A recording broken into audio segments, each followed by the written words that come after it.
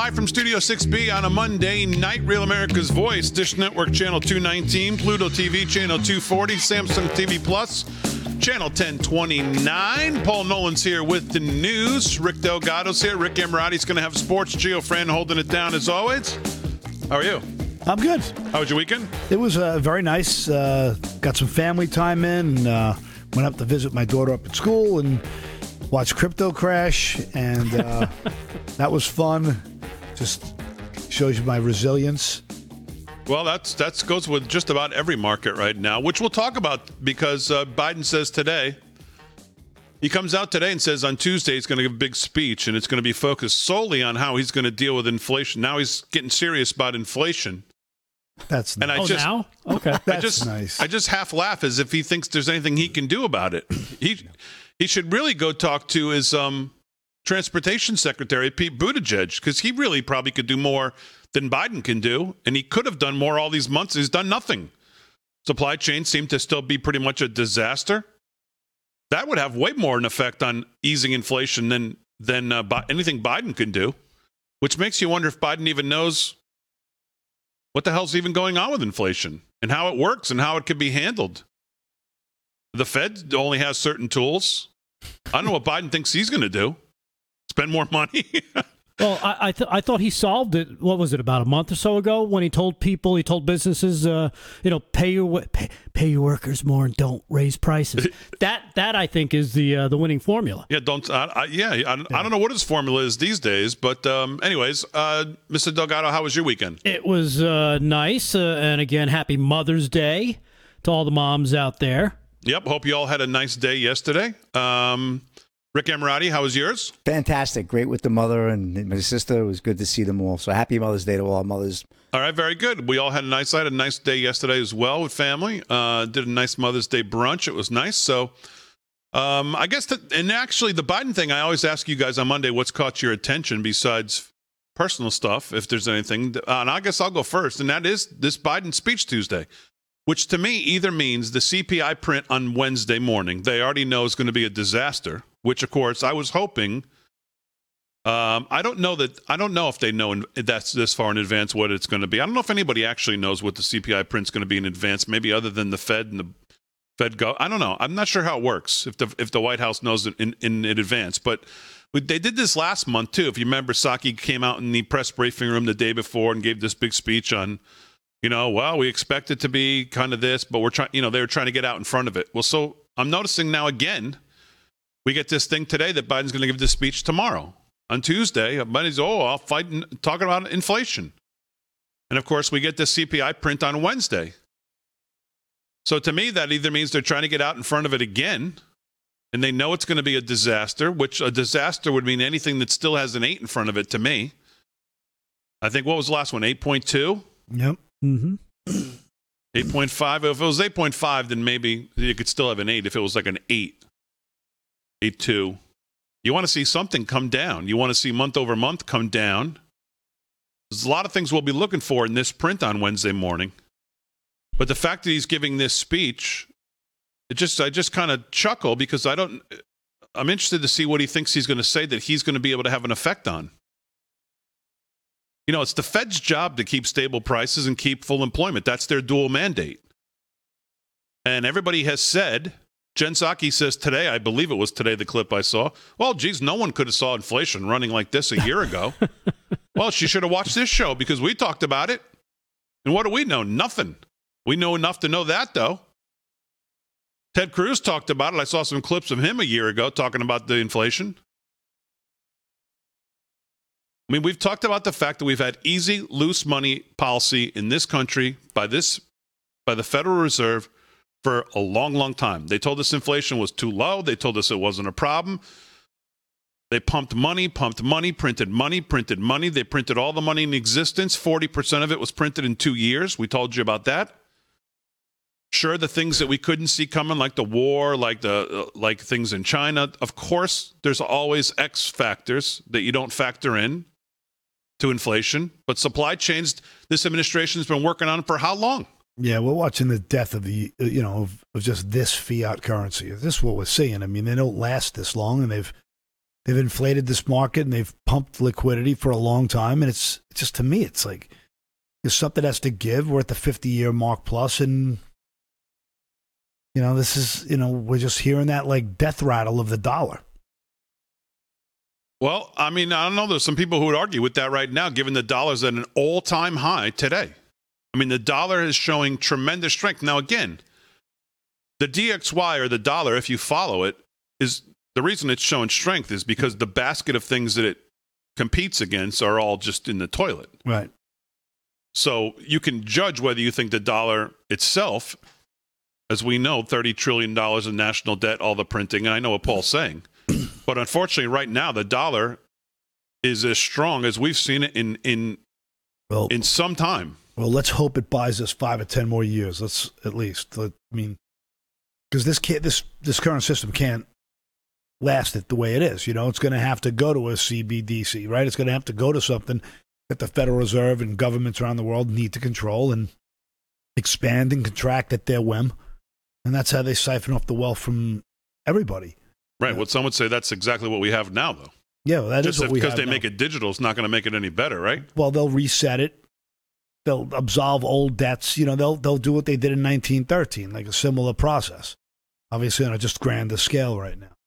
So to me, I'm concerned because, I mean, honestly, we've talked about it for a while that the stock market is up.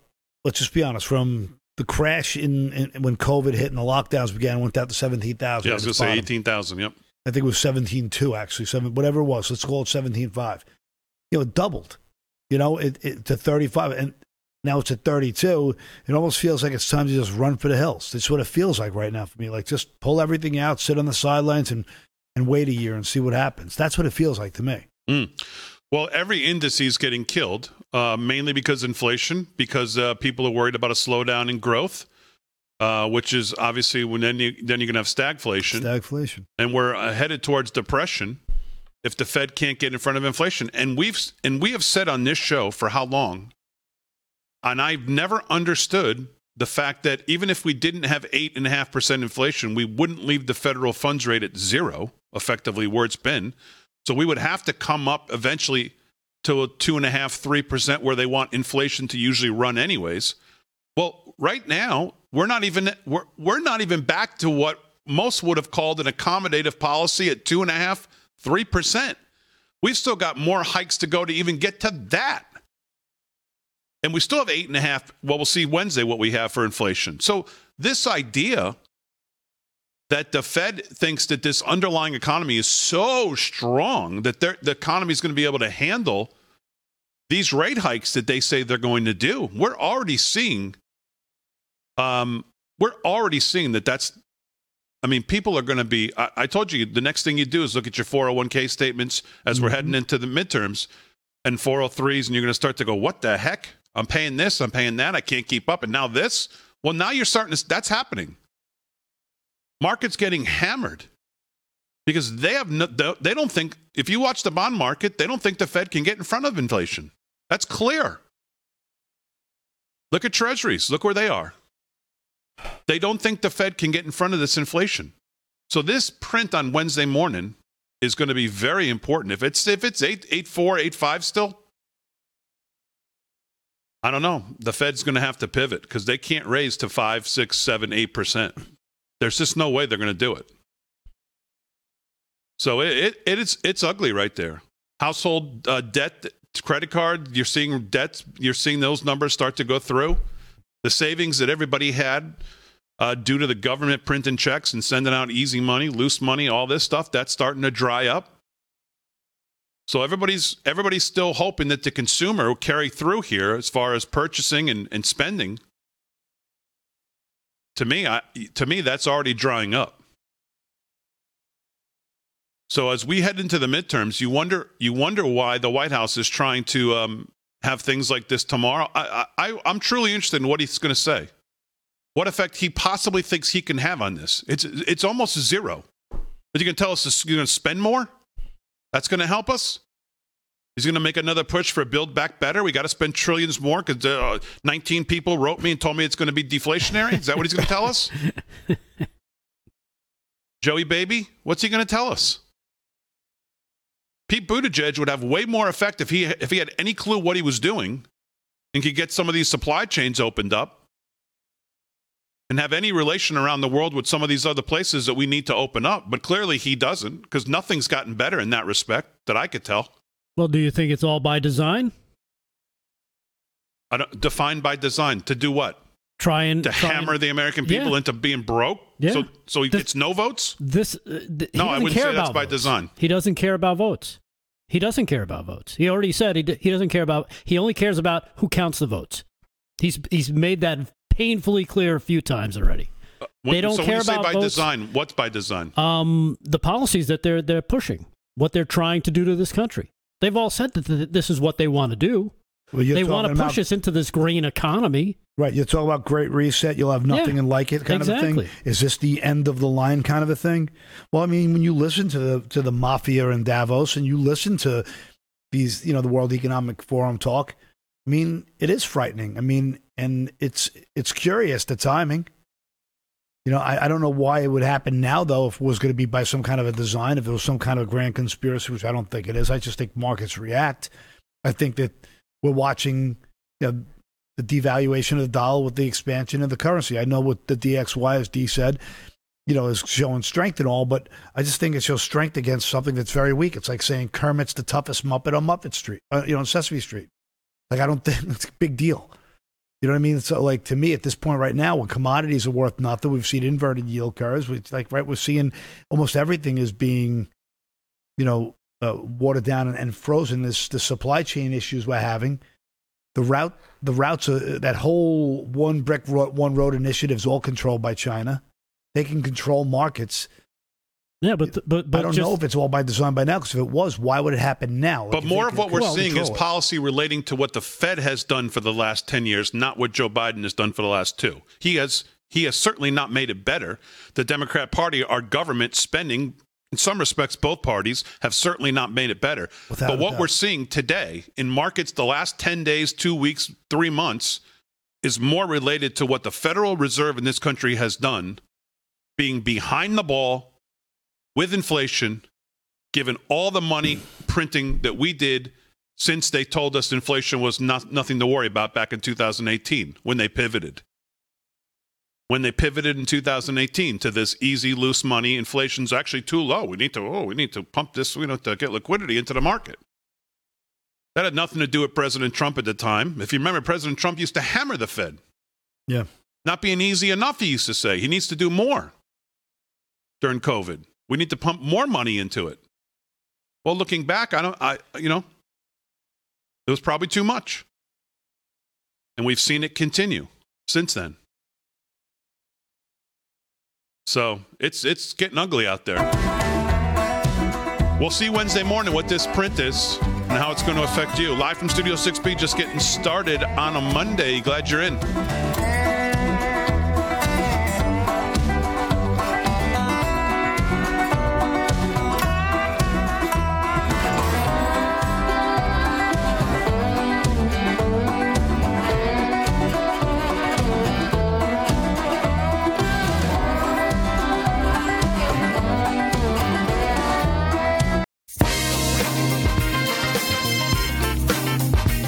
All right, 17 past the hour, live from Studio 6B on a Monday night. Glad you're in. Paul's going to do some news here in a second. Rick Delgado's here. Gio Fran holding it down as always. But right now, let's do some sports. And I'm sure the Sixers series must be over by now, right? Slick Rick, they were down 2-0 after Thursday going into the weekend, and I know you were down on them. So what's the series at now? Nah, everything flipped in Philly. It was a Philly flip over the weekend. Sixers came back 1-2.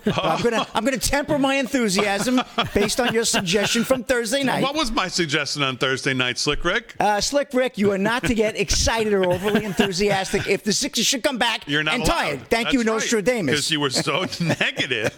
Yeah, because he was doing the whole. Oh, it was my over. team is over. So Yeah. if it comes back, he gets to feel joy. But if they don't, It was his disappointment's been muted. During the Absolutely. commercials, he was unbearable here in the studio. Oh, it was my just goodness. He's right, never unbearable. Right, Rick? Look He at wanted to him. trade the entire team. Oh yeah. He wanted Philadelphia to just be physically removed from the map. Yeah. And he Well, that's was not that over. bad an idea. What, When you think. what can I say? I'm a self-loathing fan. That's what it is. Now he's talking about growing a James Harden type beard. Yeah, the beard.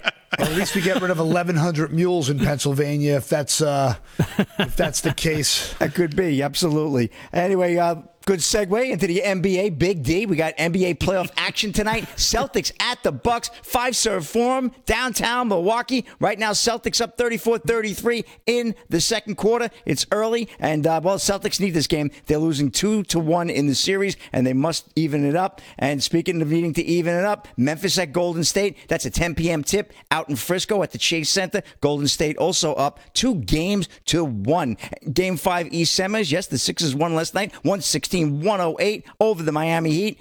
And the scene changes back to Miami tomorrow night at 7:30 p.m. Series, as we said, is tied. FTX Arena. And Game 5 West Semis, Dallas at Phoenix tomorrow night. Mavs with a big win yesterday, 111-101. That series is also even 2-2. Boy, real tight races. And speaking of tight races, let's go over to the NHL playoffs. Another good one. Game 4 right now, East first round, 7 p.m. puck drop. Rangers at the Penguins, the PPG Paints Arena in Pittsburgh. The Pittsburgh Penguins lead the series 2-1. And they're up right now 3-1 in the second period. So I don't know, Rick. That's not looking good for the Rangers. I feel like you. They're going to need to win this, or it'll be down 3-1 tonight. I know. And Game 4 also Panthers at Capitals. Capital One Arena in Washington. Caps lead that series 2-1. Game tied right now 1-1. Second period. Later on tonight, 9:30 p.m. puck drop. Avalanche at the Predators. Avs looking to close that series out. They're up 3-0, and they're looking to get it done in the Bridgestone Arena in Nashville, Tennessee. And also way out west there, Flames and Stars. Flames at the Stars. Dallas leads that series 2-1 in a bit of a surprise there. And that American Airlines Arena in Dallas, 10 p.m. puck drop. And guys, the news over the weekend was that 2022 Kentucky Derby of a doozy. Woo! It was the Kentucky Derby sets record for betting handle. This is from Chelina Goldman of Yardbroker. The Kentucky Derby always pulls in a ton of people because of its gambling appeal, but the 2022 rendition of the most exciting 2 minutes in sports took it up a notch. ESPN reported via Churchill Downs that a record-setting $179 million was bet in the pari-mutuel pool on Saturday. This is the that number is up 17% from 2021. According to ESPN, only 501,000 of the total amount wagered on the win pool was on Rich Strike, the 80-1 long shot who won the Run for the Roses out of absolutely nowhere. We're talking about a horse that was filling in for a scratch, wasn't even on the list. And I'm sitting there watching the race. I saw it live, and I said to myself, these guys in the back, they're probably just glad to be there. They get a little payday, have a nice time out. Their owners get to, hobnob with the big winners. All of a sudden, this horse out of nowhere, like it was shot out of a cannon. And the best part, right at the end, and one of my Getter followers picked up on it too, the horse was actually looking at the other two horses and kind of giving them a look like, yeah, I gotcha, and poof, just darted right past them. One of the most exciting races, personally, that I've ever seen, and it was the second largest underdog of all time. I think there was a 94-1 That horse made one of the great moves you'll ever see. You'll ever see from up That above. jockey ran a perfect race. Incredible. That was incredible. I mean, the jockey did, I agree. But, man, the horse, the heart of that horse, it just, I mean, I don't know how else to explain it. From overhead, when they get to the final turn, I mean, you couldn't in a million years have picked that horse out from where he was. No way. If they didn't have the arrow over him showing him, you in the replay, you'd never know where he came. I mean, it's when you watch it with the exciting arrow. race I've ever seen, too. I mean, it was what a run. Incredible. What a run. My favorite thing was at the end when they were interviewing the jockey. I mean, the owner. Yes. And the exact father? words was, now everybody, I forgot his name, what was the jockey's name again? Because now everybody knows who he is now. We know how good he is. Now everybody knows how good he is. Yeah, incredible. That was a cool story, man. Incredible. $30,000 they paid for that horse. Wow. And the next one is the Preakness Stakes, gentlemen. That's Saturday, May 21st. Hey, let's see if Rich Strike could go and take the Triple Crown. That's a long shot for Elvish long shot. And anyway, that's a wrap in sports big day. Have a little golf, have a little rodeo, have a little NASCAR, Formula One. I got a lot later coming up. Okay. If you picked the superfecta, the first four horses, dollar superfecta, which means you'd have to pick them in the right order, which is If you boxed it, I think it would cost you probably like $50 or so. But paid $350,000. And probably nobody had it. $175. Yeah. Who could have had that? Well, probably nobody, but Right. fun to look at. So, all right, let's do some news. And here with the news is Paul Nolan. What's going on, Mr. Nolan? Well, Have you seen 2,000 Mules yet? I have seen almost all of it. I saw the first hour and 5 minutes of it. It's an hour and 25 minutes. I didn't get to finish the last 20, but it's damning. It's so well done. It's not overblown. It's reasonable. It's rational, and it's evidentiary. I mean, it's. Dinesh D'Souza said Fox won't put him on to talk about it. Yeah, did you hear that? Even And he got canceled on Newsmax. Yep. Newsmax is so in the pocket of the. We should get Dinesh D'Souza on here. I mean, come on. I'd love to have him on to talk about it. We'll try to get him on. I mean, listen. If Real America's Voice wants to get. I want to watch it bring him first. on. You're going to watch it and you're going to say, my goodness. It's the same stuff we've been saying I've been saying whatever since Jump Street.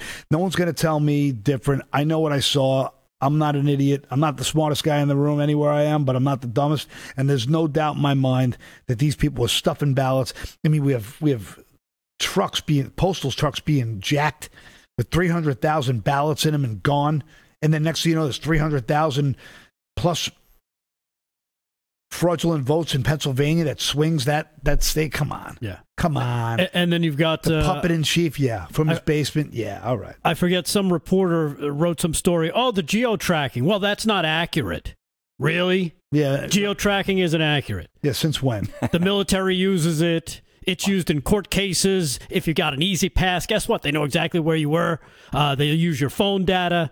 What else do they use it for? Law enforcement uses it. Oh, just up and down. But for voting, it doesn't work. It's not accurate. Right. But for everything else in the world, right, the video that perfect. correlates right with it, that doesn't work either. Right. Don't believe your lying eyes of people stuffing ballots. Yeah. With this, what did they say? There's 4 million, minutes of footage that they have. There was actually more. Minutes. But I guess some of it, some states got rid of their footage. And I had a question that I threw out on Getter over the weekend because I didn't realize, I was wondering, who put these cameras up there to watch this stuff? And it turns out, I guess it was part of the deal. When you set up these drop boxes, it has to be set up with a camera. And I didn't realize that. And some people who had seen it reported back that, yes, I saw 2,000 Mules. It's part of the protocol that when you set up a drop box, there has to be a camera pointed at it recording. Yeah, the problem is the Republican Party doesn't, rally around itself. It doesn't organize itself with Soros money. But it's at the point right now where there's going to have to be a group that just goes out and videos every one of these sham drop boxes. No, what I'm saying is that the video cameras are supposed to be set up. That's part of the deal when you have these drop boxes. But I understand that's where they got the footage from. No, I know. I know what you're saying. Oh, okay. But what now I'm saying is people have to video people actually stuffing the box. Because a lot of the stuff the police won't even look at. And it's like everybody's got to, deter these people from stuffing these ballots at this point. Right. There's got to be a groundswell movement on the right side at this point. There's got to be arrests. I mean, this would be considered evidence, right? Well, that's it. The law enforcement should be all over this. Dinesh D'Souza had a couple of tweets about what you guys are discussing right now. I'll get to them when we get back. Live from Studio 6B on a Monday.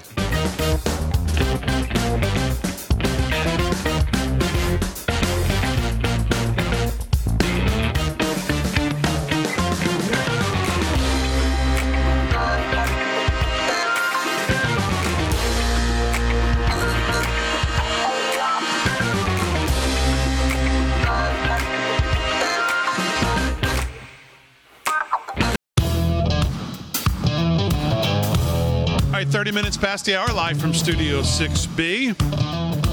We didn't do much news there. I don't think we did any news. We were going to do it, and then we got on 2,000 Mules. Just a couple things, by the way. Dinesh D'Souza said today, True the Vote has the cell phone IDs of all the mules. Law enforcement can easily identify them, arrest them, and find out who exactly paid them and who on the Democratic left organized the criminal election fraud cartel. And he left it at that because obviously that's not happening, but as he says, easily could. That Tucker Carlson thing he said, I heard Tucker was banned from saying, yeah, let's go. He said, I'm sorry to say Tucker Carlson and his team specifically instructed Catherine Engelbert of True the Vote not to mention the movie. Yeah. Wow. That's crazy. That's insane. That is insane. How is Fox that has even? not mentioned the movie once. What? How can they Fox even? is not in the bag of the establishment. How can they even go there when it's pretty much blowing up across the country? He said, by the way, Newsmax is also blocking coverage of 2,000 Mules. I was booked on the Newsmax show, and then network canceled on me. Criticize the move if you like, but why isn't this a legitimate news story? I don't know where he's appeared on Real America's Voice. I would have to think he's appeared somewhere. I'd love to have him here. Yeah. I'd have him here in 2 seconds. Man, I'd have him here for the whole hour. Yeah, without a doubt. He's 2 hours. terrific, too. I mean, every time he makes a film, it's always so clear, concise, accurate, and clean. It's not filled with all that. I can't even use the word hyperbole anymore because sock puppet corrected. He also said, and this is a good point, you guys were talking about this in the break, the CDC geotracks people to see if they're social distancing. If geotracking were not highly precise and accurate, as the bogus fact checkers are claiming, how could the CDC use it to determine if people are standing 6 feet apart? Or the people on January 6th, they supposedly geotracked them before they even got there. yeah. Yeah, what about that? Or just talk to your latest buddy who may have been in a divorce proceeding. I'm sure they used geo-tracking of his cell phone to find out, or her cell phone, to find out where they were. Oh, yeah. Time to buy a lead box for your cell phone. That's the next LFS6B lead boxes. Put your cell phone in and just take it out when you need it. By the way, every congressperson and senator should be asked if they've watched it, as far as I'm concerned. Every one of them should be asked if they've seen it, and they should be on the record with their thoughts. Now, Democrats won't obviously say yes to either. They won't say they watched it, or because they don't care. But every Republican, congressman and senator and governor, any Republican, conservative, whatever, should be asked if they've watched it. If not, why not? And if they have, on the record, what do they think? Let's find out. Let's get everybody where they stand. I'm sorry. So we know who the weasels are going into the midterms. I was going to say, also let's ask the governors of certain 5 states and maybe those attorney generals in those states what they think of that evidence that they see in front of their face. The thing about the movie is they go by such low estimates, too. They are such conservative estimates that, let's just say in Pennsylvania, I believe they said if there was they tracked 1,100 mules in Pennsylvania, which was obviously the most. And they only used concentrated areas. They couldn't expand their entire search further because they just didn't have the manpower at the time, from what I believe I saw. They could have went further with it. But when you see the 1,100 in Pennsylvania, they're estimating if they only stuffed 3 illegal votes each, with the average hitting, I believe, I think I can't remember off the top of my head. I was watching it while I was running around getting ready tonight. I want to say it was 10 because that was like a number that wouldn't 10 trigger was the things. original. They cut it to 5. Oh, That's they right. did? Okay. They cut it to 5 and 3 with 1,100, and it swings Pennsylvania just on that low estimated number. That's it. It was 10, and they cut it to 5. It's I mean, it's crazy, man. It's just, we're just seeing, look, they couldn't have Trump in there. Trump was going to keep fossil fuels rolling. And every single major mega corporation has invested all of their, research and development, all of their future plans, all of their future investments into environmental social governance and green energy, because that's where they're all investing or divesting their portfolios to. And they're pulling money out of, old, fossil fuel type businesses. And if it's not ESG compliant, there's no way BlackRock won't invest in it. BlackRock is making all decisions for $22 trillion with Vanguard and State Street under their wing. And this is all just a scam, and it leads to this story here. This is in Just the News. A scandal is brewing in Georgia's Republican gubernatorial primary, with candidate and former Senator David Perdue accusing incumbent Brian Kemp of engaging in shady backroom deals and lining his pockets of liberal mega donor George Soros as part of a massive new economic development project in the Peach State. Perdue told Just the News, "This may be the worst deal I've seen in my business career, honestly. This was just done the wrong way. And I've called the governor out on that, and we've had no response. Earlier in the week, state and local officials in Georgia inked a deal to dole out $1.5 billion in incentives to electric vehicle startup Rivian for it to build a $5 billion manufacturing plant east of Atlanta that will create 7,500 jobs. The incentives include major tax credits, a 25-year no-cost lease, $198 million in insight and road improvements on nearly 2,000 acres. The incentive package is by far the largest Georgia has ever offered to a company, and according to Greg Leroy, executive director of Jobs, Good Jobs First, the largest ever given by any U.S. state to any auto plant. I mean, this is without a doubt like the ultimate form of fascism. I mean, this is government and private company partnerships here. It says here that it goes on to say that last year Soros bought 20 million shares of Rivian, worth about $2.1 billion at the time, according to securities filings revealed in February. The purchase made Soros among the country's most prominent backers of the progressive causes and one of the biggest investors in Rivian. And this is the same guy who's now funding all of these local races. And this is insanity. It's just insanity. Where is the accountability here? Well, we've been talking about this Georgia race. I haven't understood it in any of the polling we've seen. I haven't understood it. I don't understand how Georgia could want Kemp on any level. I just don't get it. I mean, I know a couple of people have written me to tell me about, the problems, some of the problems with Purdue and why they think he's not doing well. But still, do you remember how you felt November of 2020? I mean, when Kemp's daughter's boyfriend blew up in a car? I mean, is that not, could that not be now considered, geez Louise, maybe that was some kind of a threat? Could it just be a coincidence? I mean, I guess it could be a coincidence, I guess, but you don't think that these billionaires, gangsters will shoot a guy for 40 grand. Yeah. This is billions. I mean, there's no corporate henchmen, there's no corporate espionage. I mean, this is mafia stuff. This is world-class gangster stuff. You know what I think? Am I crazy to think that was?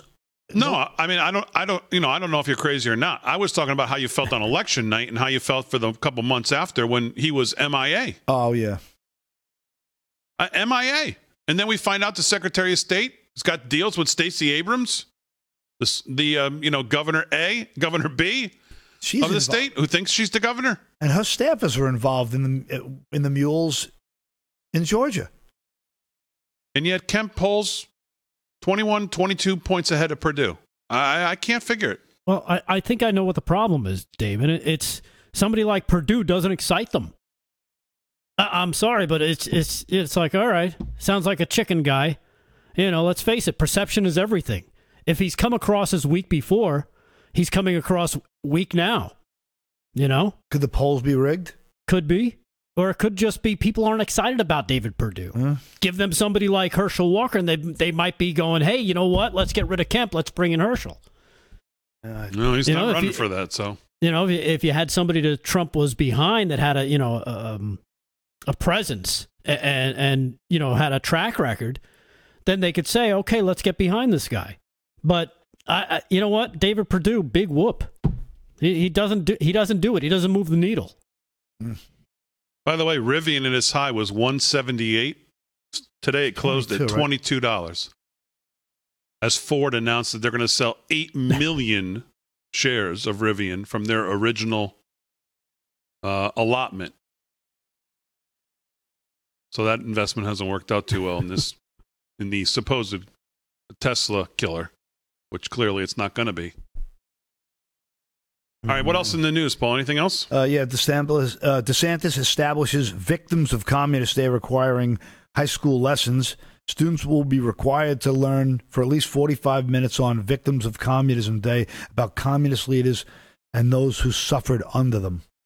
Every year on November 7th, students will receive at least a 45-minute lesson on communism in honor of the 100 million people killed by communist regimes. Topics named in the bill include Mao and the Cultural Revolution, Joseph Stalin and the Soviet system, Fidel Castro and the Cuban Revolution, Lenin and the Russian Revolution, Pol Pot and the Khmer Rouge, and Maduro. So this is another example of DeSantis just really throwing the screws to the communists of America. This guy's the best. He just one after another. The hits just keep on coming for Ron DeSantis. This is just brilliance. Yeah. All right, we'll do some more news in a second. So one of the things I want to get to I got a couple minutes here to start to get to. Piece in American Thinker today entitled, because I watched this interview, and as I'm watching it, I'm just shaking my head going, here we go again. Another one, another weasel. I was thinking. American Thinker uses the word snake, which is probably a much better term. A snake from President Trump's cabinet, Mark Esper, tells all to 60 Minutes. And I was watching this as it aired, and I'm thinking to myself, just another weasel who forgets that they serve at the pleasure of the president, who just couldn't get to writing a book quick enough.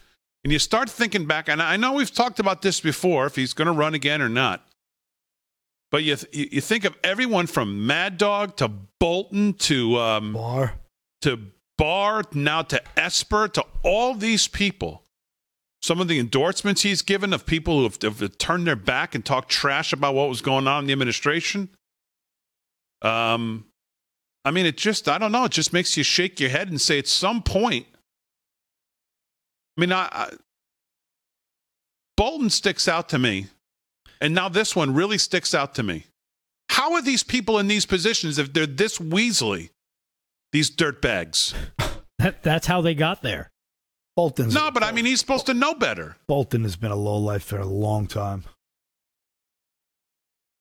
I know, but I mean, I just don't understand. Snake. I don't understand how these people made it past the Trump review. They get Mark recommended. Esper. Well, that's the problem, right? The staffers never leave, right? It's the hive is so infested with lowlifes at every level. Once these guys are established and locked in, they never go anywhere. That's why they all stick together. Rex Tillerson. Go back. It's a long list. It's a long list of weasels who were not there in the end to serve and try to be the best they could be and serve this president. And I don't know how much blame he deserves or not, but the fact is, here's another one who couldn't get to the media and get to a book quick enough. We'll discuss this after we do a little more sports when we get back. Live from Studio 6B on a Monday.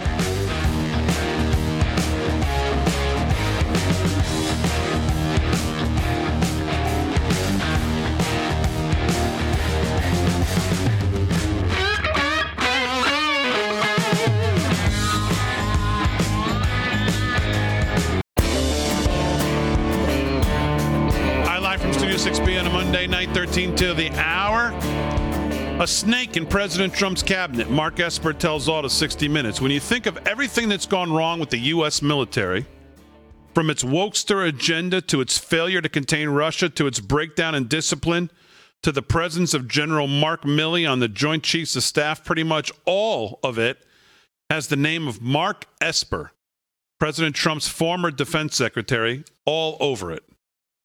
Rather than slink off into obscurity after such a performance, if not back to the big bucks war machine defense contractor lobby whence he sprang from, he's out shilling a tell-all book and promoting it on 60 Minutes in a bid to discredit the man he purportedly served, quote unquote. That, of course, would be President Donald Trump. According to 60 Minutes interviewer Nora O'Donnell, he now calls Trump, quote, a threat to American democracy, unquote. Now just think about that. You're the defense secretary for the United States. We've had this discussion before with Mad Dog and all of these losers. What was his chief of staff? Another loser. These guys, when you're serving and you truly believe that, you don't speak up then, you wait to write the book and cash the checks. Weasels, all of them. Look at that face, like to punch it. That's how they get paid off with these book deals where they get a huge check, but nobody buys the book. Yeah. Yeah, because it's just a big pump of propaganda. But his interview with 60 Minutes didn't come out the heroic way he probably thought it would. Unbeknownst to him, he demonstrated what a coward's coward, as a matter of fact, and slithering little snake he was while in office. Everything he did involved some new means of undercutting President Trump, or as O'Donnell summed up, subverted many of the president's wishes. The interview is online. You can go to YouTube and watch it, or CBS if you have the stomach for it. Just watch it before you eat, this weasel. There were multiple bad things he described doing in the interview, but the summary line that stands out comes near the end when he tells O'Donnell why he stayed in office instead of resigning on principle. Exactly what I just said, which is what decent people would do. Let's go cut 4, G. Let's watch this little a-hole. Roll it. In this book, you detail how you subverted many of the president's wishes. People will say you were disloyal. I never disobeyed a direct order from the President of the United States. I was fortunate that he often didn't give direct orders. But otherwise, I did what I thought was best for the nation and for our security, and completely within the authority granted to me under the law. Critics will say, why now in a book? Why didn't you speak out during the Trump administration? Good for her. It's very simple. If I spoke out at the time, I would be fired, number one. And secondly, I had no confidence that anybody that came in behind me would not be a real Trump loyalist. And Lord knows what would have happened then. There it is. If I spoke up, I'd be fired. Okay. Okay, yeah, so what? And by the way, is the initial thing he says in that, I didn't know that was the bar. Well, I never disobeyed a direct order. So what? That's not the bar. That's like someone saying, I ain't never been to jail. You're not supposed to go to jail. Right. You low expectation mother. You know what I mean? I take care of my kids. Exactly. You're supposed to take care of You're your supposed kids. to. That's not something you should be proud of. I never disobeyed an order. Big deal. Clown.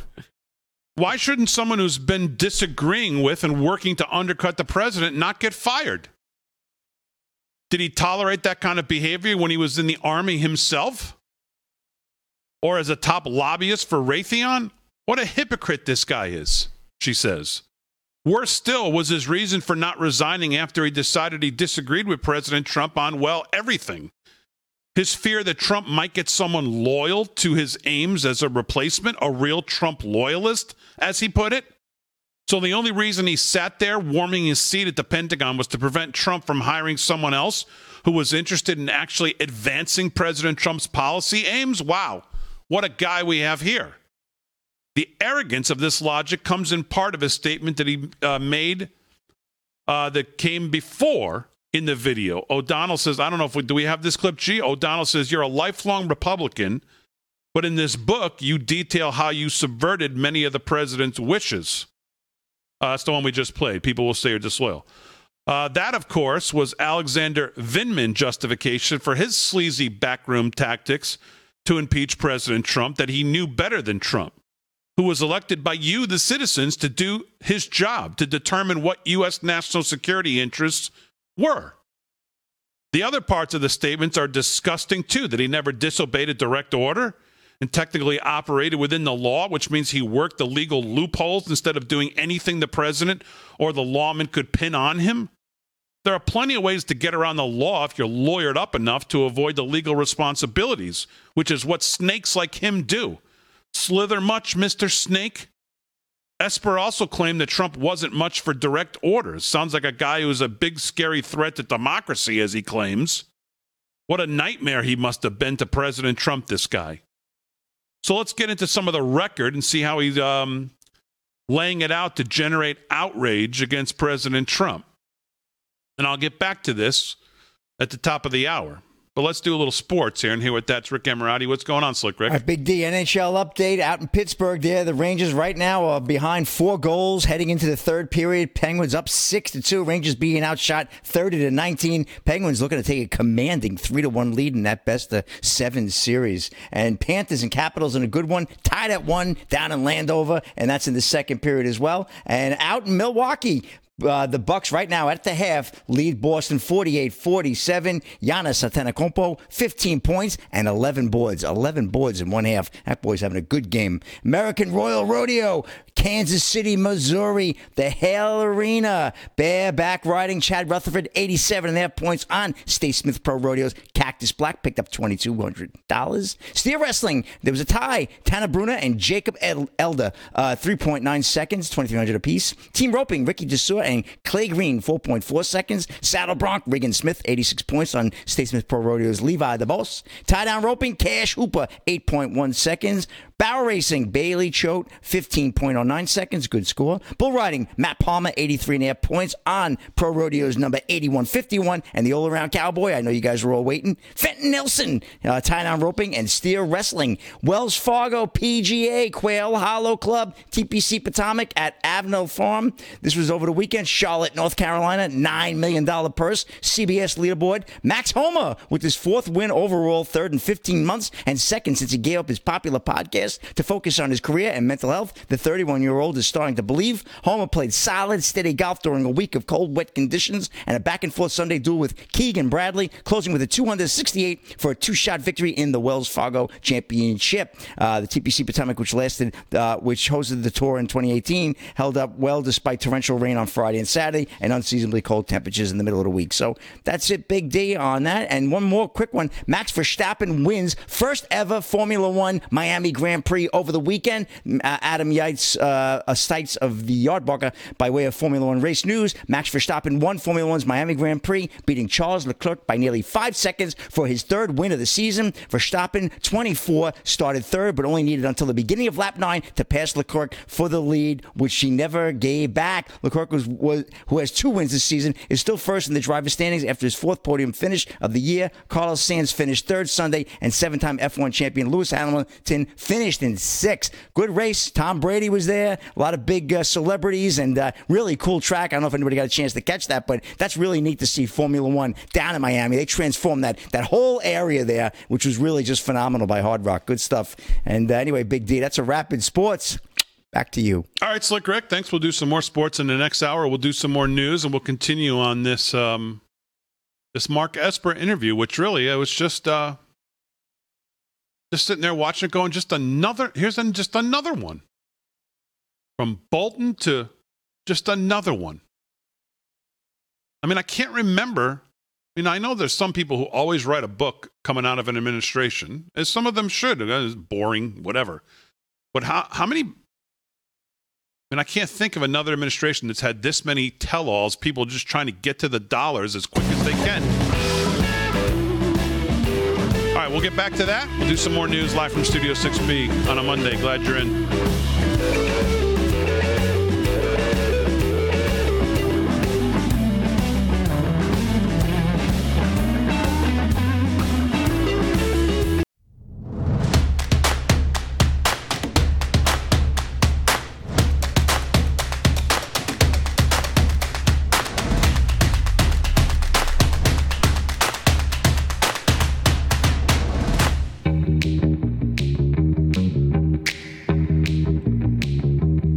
Live from Studio 6B on a Monday. Yeah, I know what you're doing, Mr. Nolan.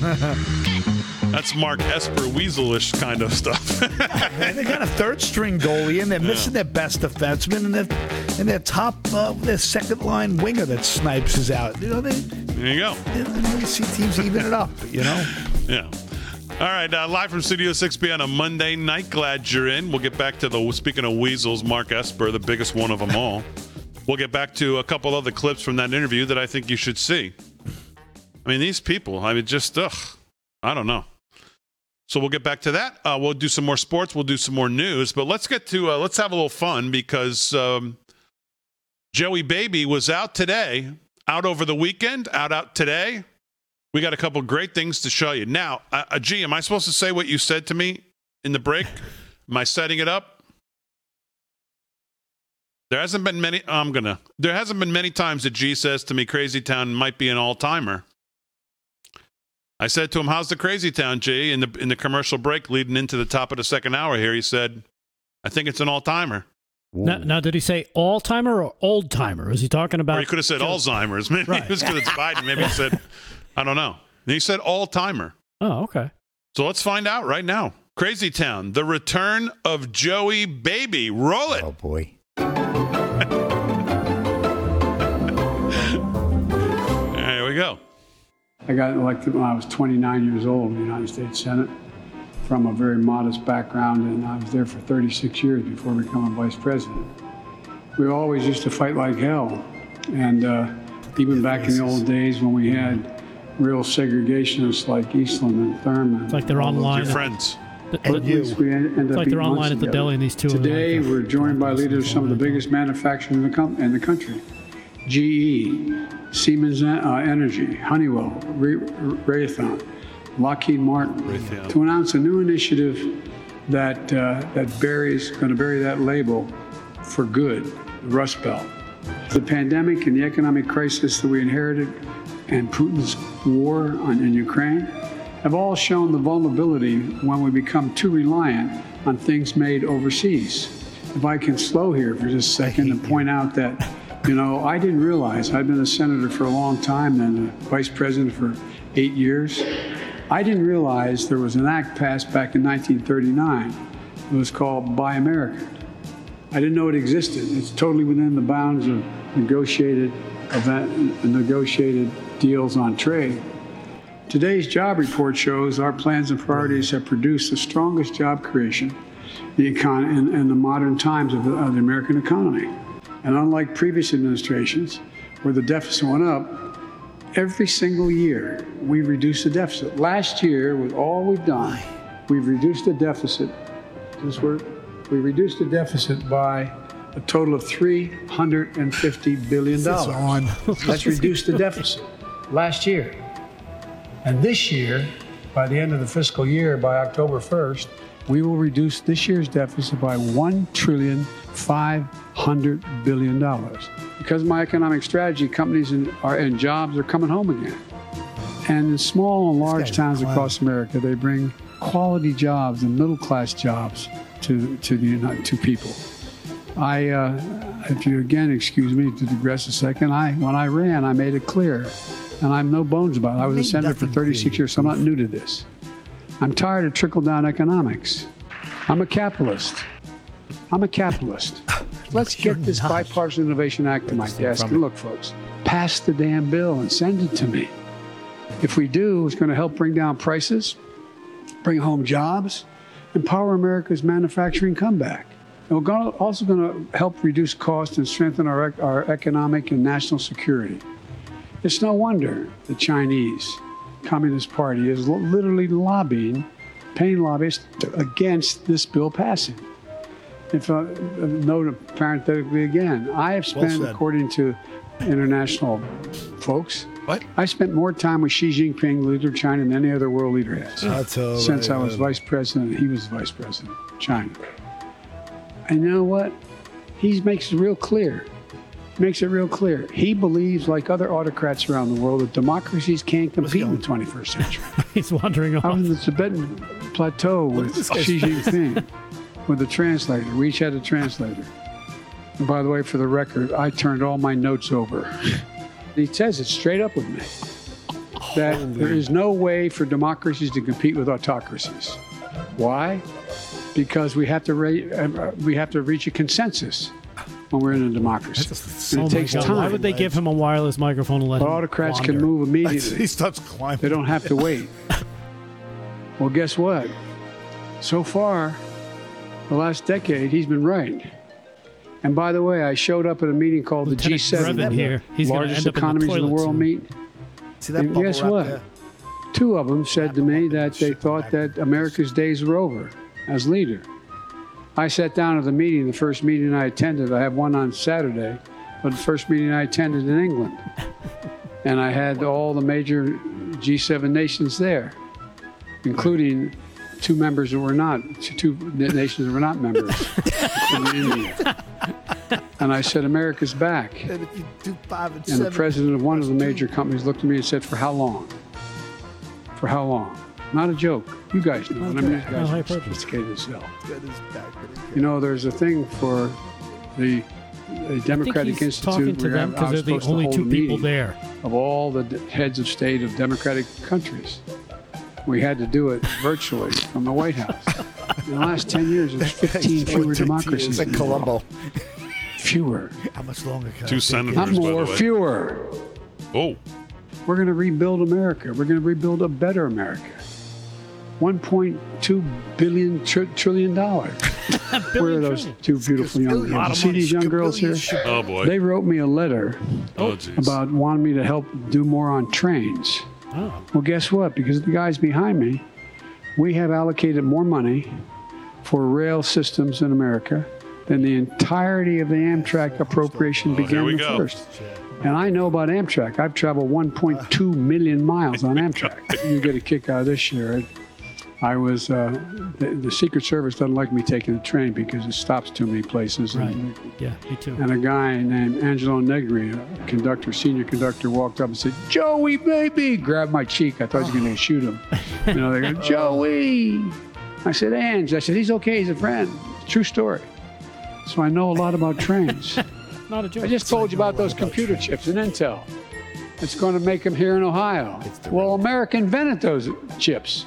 And the federal investment from NASA and the military that kept fledgling chip industry alive because wages went up The word is 5.5%. People wanted to buy things, but why couldn't they buy them? Sugar's going Because down. they couldn't make them. Why couldn't they make them? They didn't have the chips.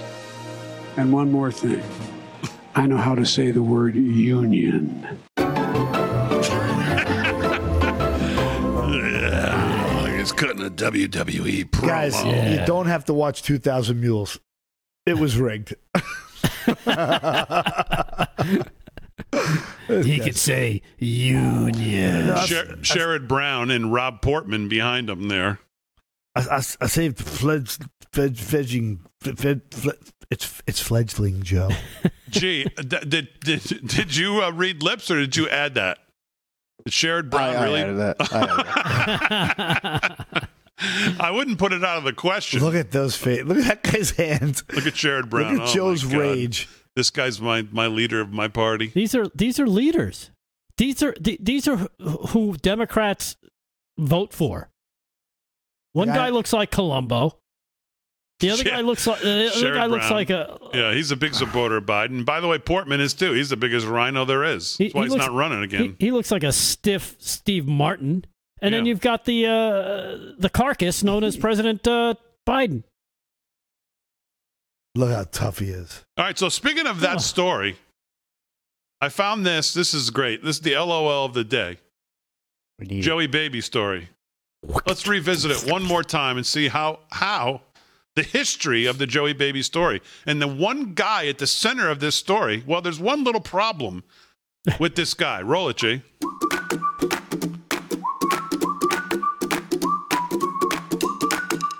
Angelo Negri was from, you remember Ange?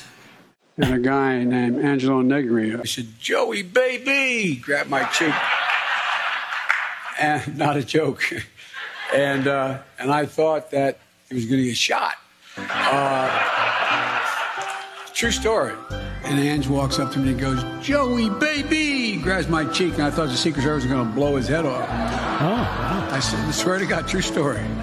And I thought he was going to get shot. I'm serious. Joey, baby, what are you? And I thought the Secret Service was going to shoot him. I said, no, he's good. He's good. True story. He's dead, but Joey, he's good. baby. Grabbed my cheek. I thought he was going to shoot him. You know, they go, Joey. I said, Ange. I said, he's okay. He's a friend. True story. Joey, baby. Grabbed my cheek. I thought the Secret Service was going to shoot him. Joey, grabbed my This is cheek. his go-to story. Thought the Secret Service was going to shoot him. I said, no. I said, he's okay. It's a true story.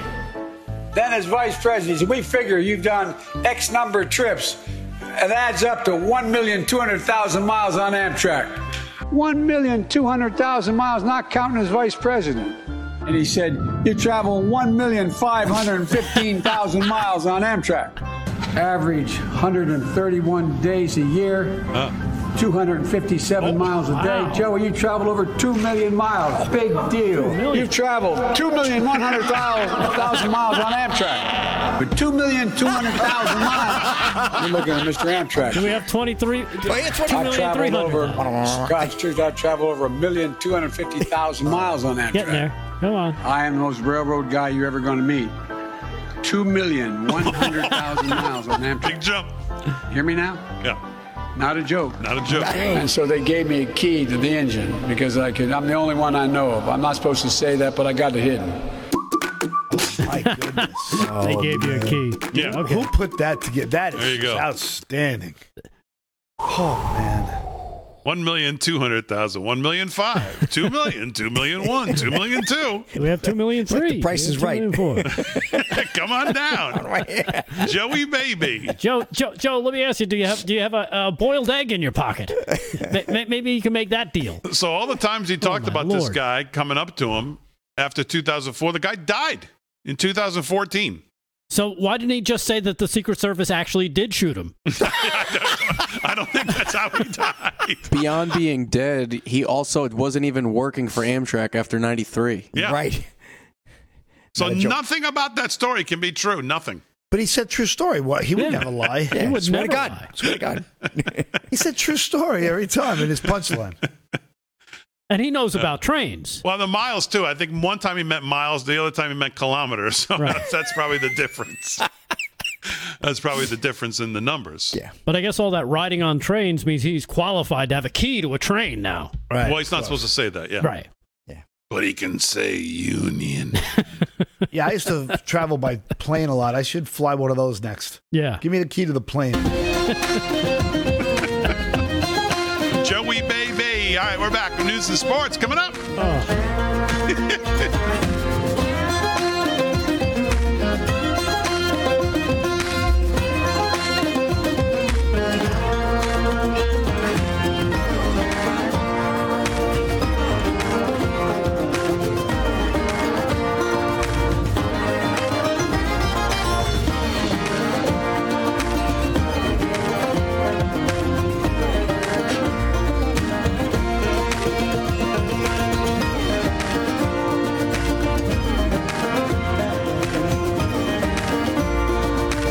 We have had the worst start to a year, January through April, I think, in like 80 years. How are you worried, David? Are you concerned? What's going on? How do you explain it? And what's your take on the capital markets right now? Well, we're going through a period of change and shift after a long period of monetary policy that was very, very accommodative. And there are a handful of things that have happened over the course of the last few years that have led to a relatively abrupt change in policy. And that change in policy is affecting asset prices. That change in policy is trying to unwind the inflation that's now rooted in the economy. I'm concerned about the path of this. I think we'll find a path through. It's hard to estimate whether we'll have a soft landing or whether we'll ultimately have to have a recession to slow down this inflation that's embedded in the economy. But we're really getting a response to a combination of loose monetary policy, the pandemic, the disruption it caused, significant fiscal policy, and we're now coming out of the pandemic and trying to unwind all that in a much more complicated world. I think the situation in Ukraine has made the world more complicated. Geopolitics in China have made the world more complicated. And so we have a more uncertain period that we're all going to have to navigate through. It seems pretty clear the Fed's going to raise by 50 basis points this week. How confident, David, are you in what Jay Powell is doing in his course of action right now? Well, the Fed is on it and it's focused. I think that the perception of how aggressively they're going to move to raise rates has changed over the last couple of months. But the course of that and whether or not they can land the plane very smoothly is uncertain. Yeah. Soft landing, soft-ish landing. Maybe neither. And I keep talking to you about inflation. If you look at the capital markets that they were just talking about in that clip, taking a hit. Every market's taking a hit and continues to take a hit because the markets don't think that the Fed is going to get control of this. They think they're way behind the ball, and they're not sure that 50 basis points, as they took 75 off the table, is getting the job done. So what have you been looking at? I hope you've been looking at gold and silver, because gold's been acting exactly as it should, as a hedge against inflation.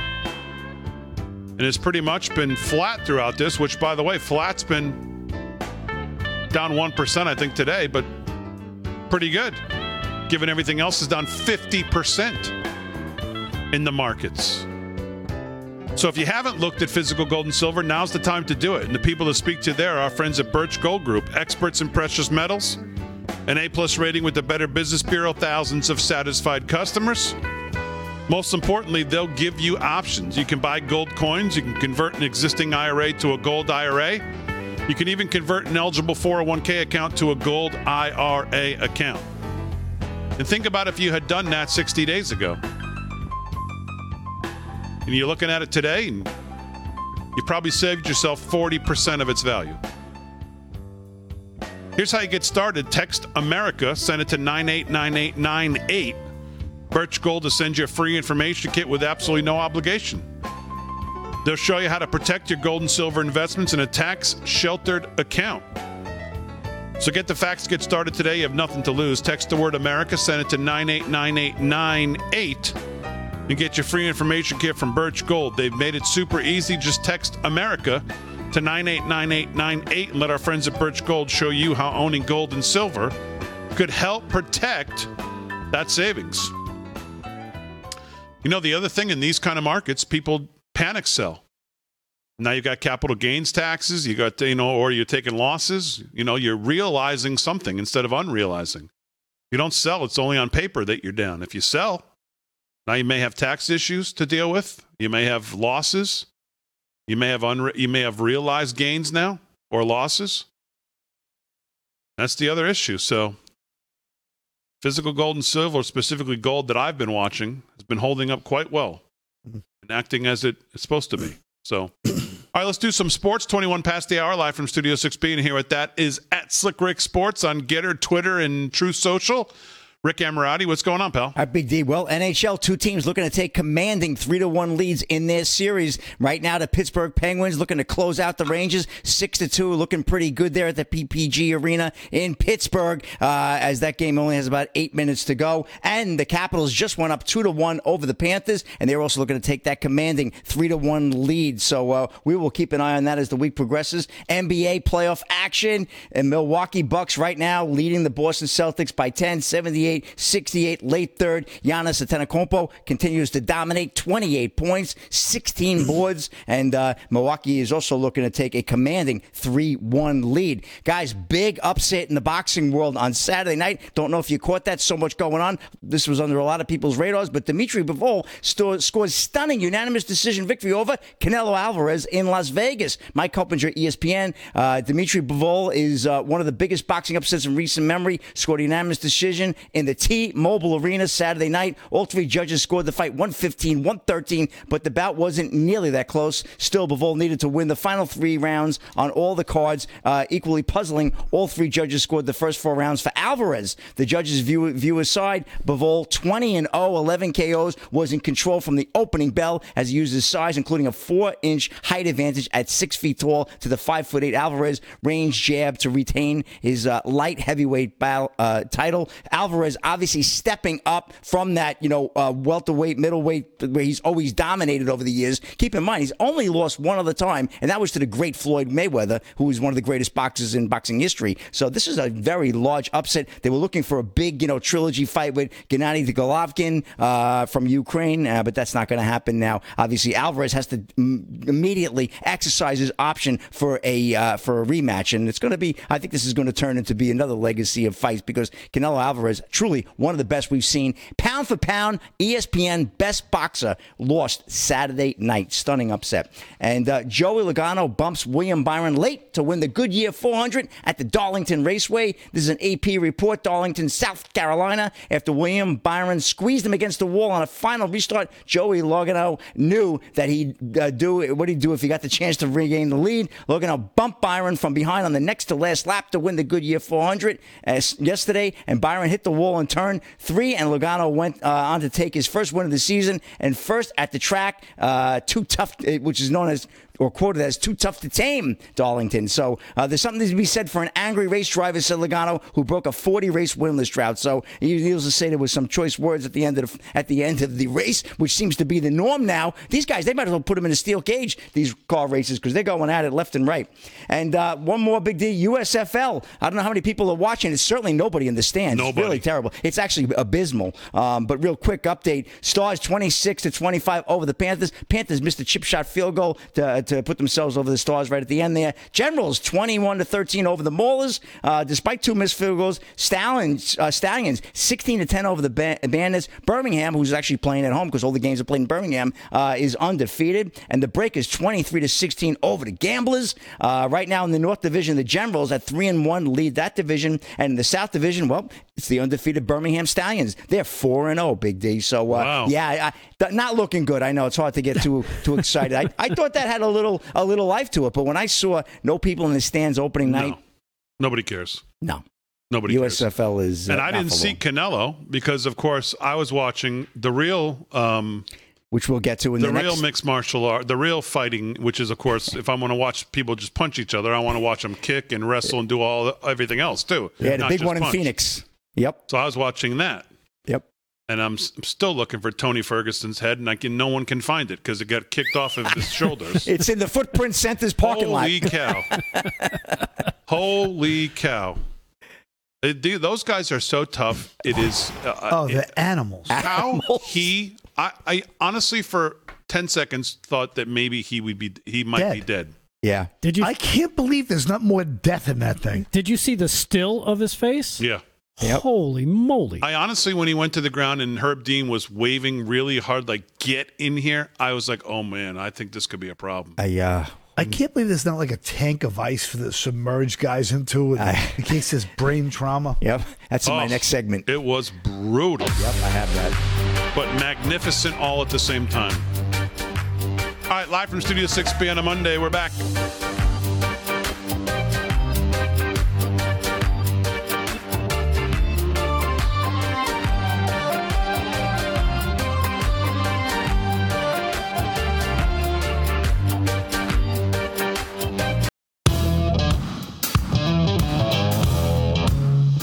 All right, 30 minutes past the hour, live from Studio 6B on a Monday night. Glad you're in. We'll do some news. By the way, 7 Cells this week only, I believe, till Sunday, 25% off for this audience, everything. So if you haven't stocked up on ivermectin yet, or you don't have what you need, if you think COVID's still going to be an issue. Eamon, people are saying you're glowing today. Is there any reason why? I'll tell you why. It's because Dr. Timothy Chung sent me their new skincare line. Oh. Yeah. So I tried the scrub, and pretty good. It smells delicious. I want to eat it instead of use it. Eat everything else. Yeah. I'm sorry. I'm sorry. Excuse me. Hold on. Hello. Excuse me. Hey, Delgado, you see the glutes on TikTok? So you just reminded me of a. Oh, is that funny, Rick? Rick, by the way. Oh, Paul, I see you laughing too. Let's get a shot of the control room. What's going on in there? They're on the floor. We don't need to do that. Shut up, Gio. You cut away from Dave and you come back, his mic's half gone. Everybody's a little jealous of my 7 Cells. What I was trying to say was 25% off. 7cells.com this week. Ivermectin. Check out the skin care line. Your skin looks very tight. Thank you very much. Congratulations. Like a tiger. It's really nice. It's high end looking, honestly. Now, do you have to wear it like all night? Is it a mud pack? No, it's regular. This I don't know. He doesn't look a day over 50. CVS, sons of you-know-whats, they sent me some text saying, hey, people over 50 should really start to worry about the shingles. Oh my I get this text out of nowhere. I said, now they're going to rub it in. CVS. I got to take it from them? Well, Rick put you on their list, so. I put him on the cemetery plot list. Oh, God, I hate all of you so much. What are we doing? We're doing news with Paul Nolan, which is brought to you by, it's how it got me started on this, 7cells.com. Check them out. What's going on, Paul? This is great. Michigan I hate police. Delgado. That's funny. God, I hate him. Michigan police seize voting machine during investigation into possible election breaches. This is from Epoch and Zero Hedge. Michigan State police officials with Michigan Attorney General Dana Nessel's office seized an Irving Township voting tabulator on April 29th. The seizure was done in pursuant to a search warrant. They said the township intends to fully cooperate with law enforcement, and the township's attorneys have been in contact with Michigan State Police regarding this matter. The township has no further comment at this time. An investigation was launched earlier this year at the request of Michigan Secretary of State Jocelyn Benson, who said her office received reports that an unnamed third party was allowed to access vote tabulator components and technology in Roscommon County. They said that Benson said Michigan law is clear about the security threats that emerge when anyone gains unauthorized access to our election machines or technology. I have no tolerance for those who seek to illegally tamper with our voting equipment. Who said this? Whose quote is this? This is Jocelyn Benson, the Secretary of State of Michigan. I'm stunned by that. Jocelyn Benson and Dana Nessel couldn't give two damns about election integrity, and I would expect to get no help from either one of them. I'm stunned by this story. Yeah, well, I mean, I thought I saw something about in the feed, something about Wisconsin did something. It ripped by. Let's be honest, that Getter feed rolls so fast. Yeah, it's sometimes. I think someone posted it there, but I'll look that up in the next break. There looks like some shenanigans going on in Wisconsin as well. By the way, Hunter Biden is in the news again. The Post is reporting a big shot Hollywood lawyer reportedly paid off Hunter Biden's delinquent taxes, which the source told the Post amounted to more than $2 million. President Biden's notoriously troubled son awaits the results of a Delaware grand jury investigation into his personal finances. Kevin Morris, an entertainment attorney and novelist who earned a fortune representing the co-creators of South Park and won a Tony Award as co-producer of The Book of Mormon, footed Hunter Biden's overdue taxes totaling over $2 million, more than twice what was previously reported. And Morris, whom Hunter Biden friends call his latest sugar brother, has also been funding the 52-year-old's lifestyle in L.A., including his rent, living expenses, and other things. I guess that means crack. So these Hookers, Hollywood low crack, who knows what else?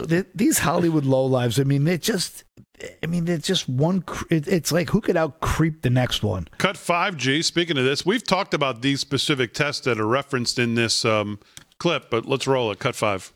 Over the weekend, we learned that Hunter's lucrative business dealings often included giving as much as 50% of his earnings to his dad, President Joe Biden, according to text messages on the old laptop. The text read, quote, I hope you all can do what I did and pay for everything for this entire family for 30 years, Hunter allegedly said to his daughter Naomi in 2019. Quote, it's really hard, but don't worry. Unlike Pop, I won't make you give me half your salary. Pop is in reference to the president. Yes, it is. Not corn pop. Don't try to get by with that. He's got to get his beak wet. And you know what's crazy about that? I think we reported that like 6-8 months ago. Exactly, we did, because Raheem Kassam and those guys had these messages right away because they had a copy of the hard drive, so we saw them all. Yeah. And it probably at least that 7-8 months ago. Yeah, and they're just getting out to the masses now. It's insane. Yeah. All right, anything else in news, Paul? There's a couple things. I was going to save it for the next segment, but that's fine, because I want to get back to this Weasel Esper. Or do you want to do them now? Well, just real quick, Twitter employees learned what to expect from Musk work ethic expectations would be extreme. I mean, this is funny.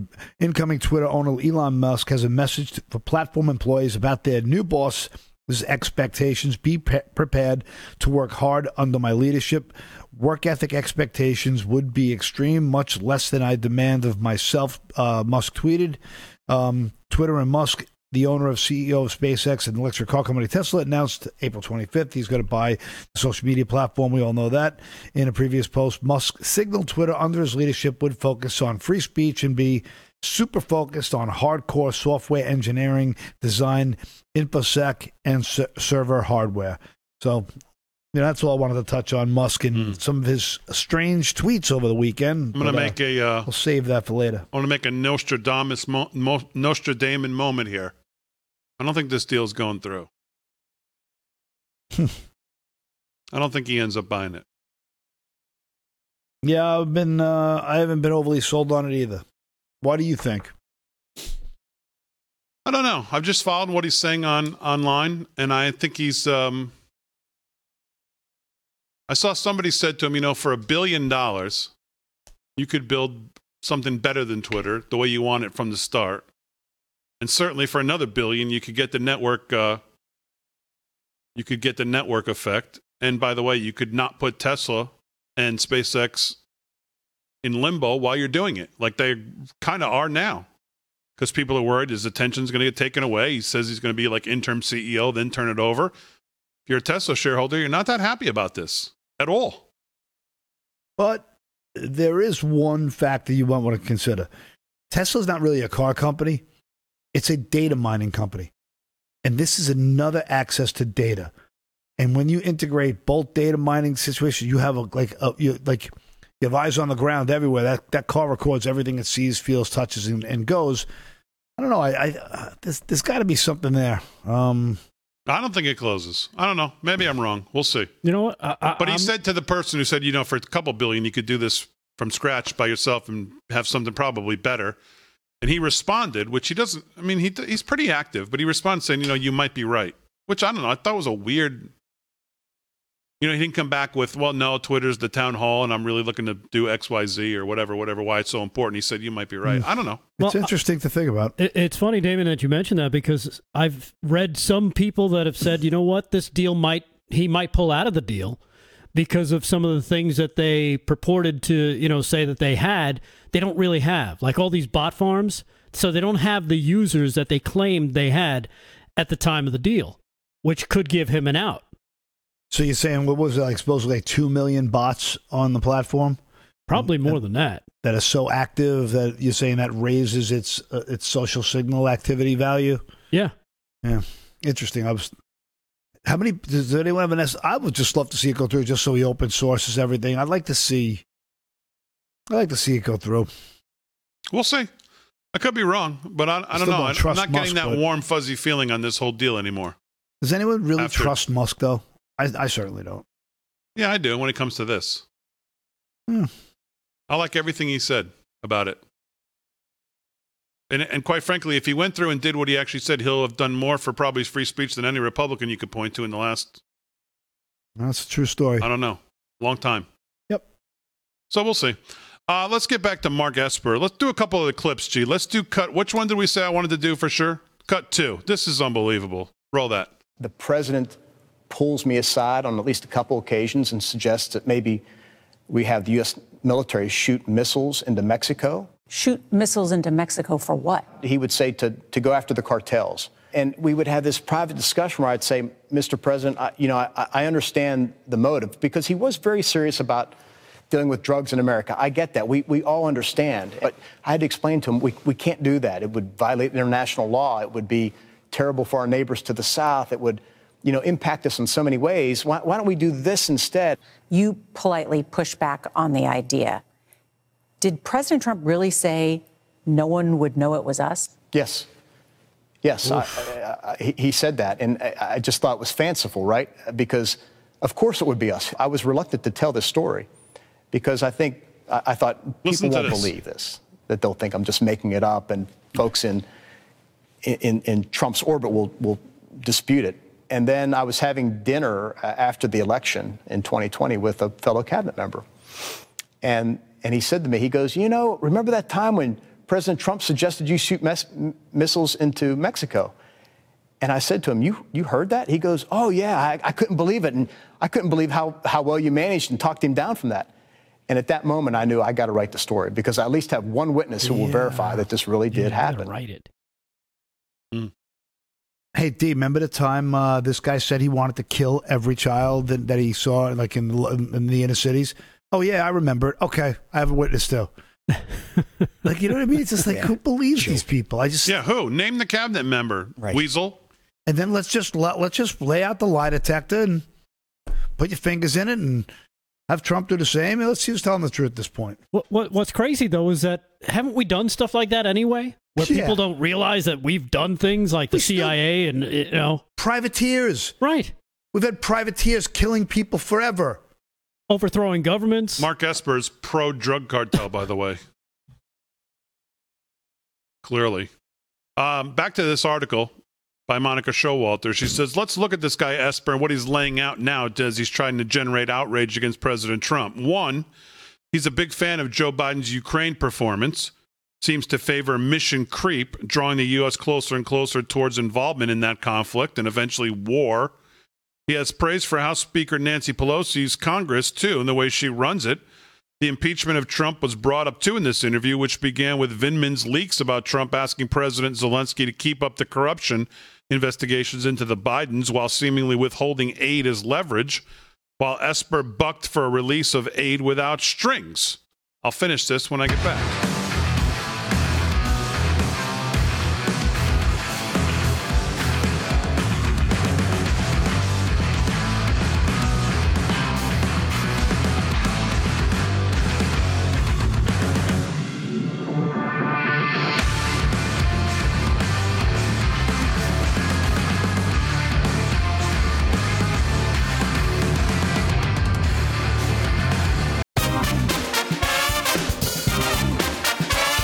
All right, 13 to the hour, live from Studio 6B. We'll do sports here in a second. Just to finish this idea about these missiles going into Mexico that this weasel Esper talks about.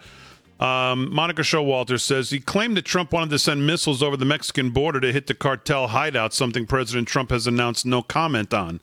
Esper blithely dismissed that the U.S. was undergoing a flood of drugs from Mexican cartels and vaguely claimed there were other ways to stop it, but he didn't offer any ideas to O'Donnell. Left unsaid was that Mexico's president has responded to pressure tactics in the past, as was evident enough when President Trump cut off trade with Mexico and shut the border in order to get his Remain in Mexico deal through, which resulted in the halting of migrant caravans. Also left unsaid was that the U.S. had very much employed such tactics through its ally Colombia in 2006 and 2007, which had no problem launching cross-border attacks into Ecuador and possibly Venezuela when those nations were caught harboring drug-dealing terrorists on their territories. It's actually been done before, and yes, it did tamp down that activity considerably. Getting rid of Mexico's cartels would have been a favor to Mexico, actually, given the threat these criminals pose to that government. Dismissing the idea as ridiculous was maybe Esper, if possible, at his stupidest in this interview. So there's more to this. I'll post this on our social media. It's pretty good, takedown of this weasel. But we don't have time to even get to the other clips, but who cares? He's just a jackass, and that's all you need to know. Just another weasel that's out looking to undermine the president and cash in on his whatever. I don't want to say notoriety because he doesn't have any. Who cares about this guy? But just, we have got to start uniting and getting people who are there and who understand the mission and are there. If he runs again and wins, which he clearly could, or whoever it is, personnel, we got to pay more attention to some personnel here. We can't have 50 people writing books, leaving after a year, 2 years, 3 years, and then giving us these tell-all books. I mean, I know some of it you probably can't stop, but my God. These bunch of lowlifes, all these people. How do they get in this administration in the first place? I don't know. All right, let's do some sports with Slick Rick before we wrap it up. What's going on, Slick Rick? All right, one last round of updates. NBA action, good one. Celtics have come back to go ahead 97-94 over the Bucks. Celtics looking to basically put themselves in a better way by tying the series 2-2 because they go down 3-1. It's going to be tough. And being led by, of all people, Al Horford with 29 points. I'll tell you, these old guys like Harden and Horford really making it comeback. And so NHL action, it's over. The Rangers have lost 7-2 to the Pittsburgh Penguins, who take a commanding 3-1 lead. So not looking good for the Rangers. They'll try to bring it back Wednesday night in the Garden, try to force the Game 6 if they can. And go into overtime. The Capitals right now 2-2 with the Panthers. And that game is just went to OT, and we'll see what happens there. So good stuff going on there. And let's talk about that UFC lightweight bout, Big D, that you were watching on Saturday night. Really a stormer there. Charles Oliveira submits Justin Gaethje in first round of the UFC lightweight. This is from Brett Akamoto. Second round. Said in first round of UFC title bout. I'm reading the report the way I'm reading it from Brett Akamoto. Yeah, first round. That's how I'm reading it. Phoenix Charles Oliveira isn't the official champion, but he's still the champion. Oliveira, under extremely difficult circumstances, submitted Justin Gaethje. I'm sorry. I was thinking of the guy who got kicked. He actually won the first round, then got yes. Oliveira and Gaethje was the second round. Right, via rear naked choke, just 322 into the first round of their lightweight battle at UFC 274 inside the Footprint Center.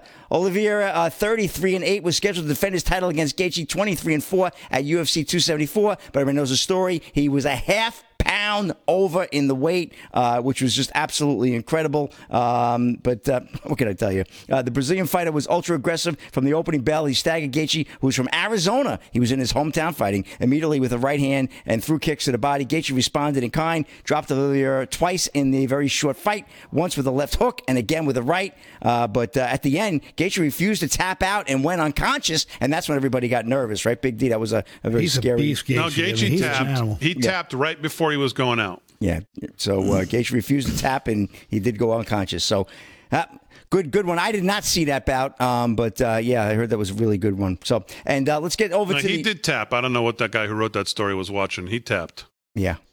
Brett Akamoto. Yep, I did. I'm just reading off the report. So next time I'll watch it. I'll bill you for the pay-per-view. And Guyman Pioneer Days Rodeo.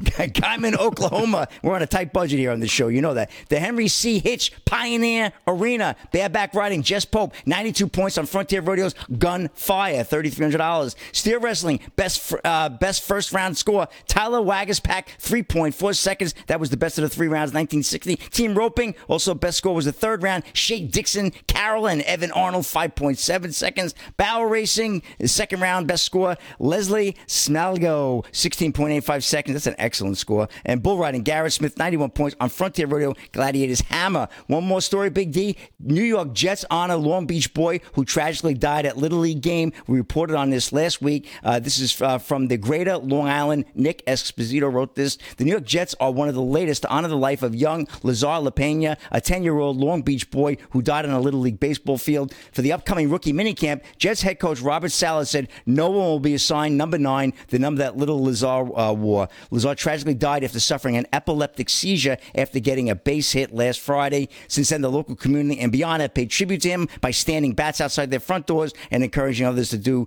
so in the social media post tagged Bats Out for Lazar. Lazar's father, Greg, posted a tribute saying that he was actually putting the score, he was taking care of the scoring book for the Little League team, and he was marking his son down for a single, looked up, smiled, and his son was excited and passed out right on first base and unfortunately passed away. What a sad story. Really shook that Long Beach, Long Island community. Sad. So that's a wrap in sports. All right, thanks, Slick Rick. Anything else in news, Paul, before we wrap up? Just a couple things. The leftist protests have gone completely bonkers. I mean, we see them everywhere, including, going to the SCOTUS home to pressure these judges. According to former Attorney General Bill Barr, who's not really our favorite on this audience, said Monday on Jesse Watters' Primetime that the protests outside the homes of Supreme Court justices after a draft opinion leaked said, you see these protesters at the homes of these justices, what goes through your mind? And Barr responded, Well, that's not a valid form of protest because it's a violation of the law. There is a time and place for protests, and the federal statute makes it clear if you go to the house of a judge, a residence of a judge, to influence the judge in his decision and demonstrate that is a federal crime. So again, when you've lost Paul Begala on this, you've pretty much lost, obviously, one of your own. This is wrong, stupid, potentially dangerous, and politically counterproductive on this exact nonsense going outside the homes, which I don't think I heard Joe Biden or I know what's her name circle back told us. Oh, there's a lot of passion on the other side. Have any of them spoken about this? She was asked about it. She didn't condemn it, but she said, we support it as long as they don't break the law. Well, it sounds like Bill Barr, like they're already breaking the law. What about that guy from Waukesha? Maybe he'd come ripping through there and clean some of those jackasses out. What? The guy from Waukesha ran over the little old ladies. I mean, we don't hear anything about that guy, but these, let's see that guy come ripping through and take these crazies out. So sick of the left gets away with everything they want. These protesters do whatever they want. I saw this little lady getting beat up in the streets of Manhattan, getting the daylights knocked out of her by a couple young women screaming that I love abortion, wearing I heart abortion shirts. They're sick. They're sick. I don't think I can't really fit this in 43 seconds, but this on MSNBC, this clip of this so-called comedian. I mean, here's the thing. Here's my feeling about the leaker. I would like to find out who the leaker is so I could make sweet love to that person, because that person is a hero to me. Okay? And if the leaker, a lot of people are saying it could be a conservative. If the leaker is a Republican, and if I get pregnant during our lovemaking, I will joyfully abort our fetus and let them know. That's pleasant. Wow. What a charmer. That's MSNBC programming there for you. That's the left. That's what passes as quality content. All right, as always, we salute our military, active and active, police, firefighters, first responders, EMTs, everybody on the front lines. Thanks, everybody on the show. Thanks, G. Thanks, Fran. Most of all, as always, thank you, the Live from Studio 6B audience. We'll see you tomorrow night, 8 p.m., live from Studio 6B.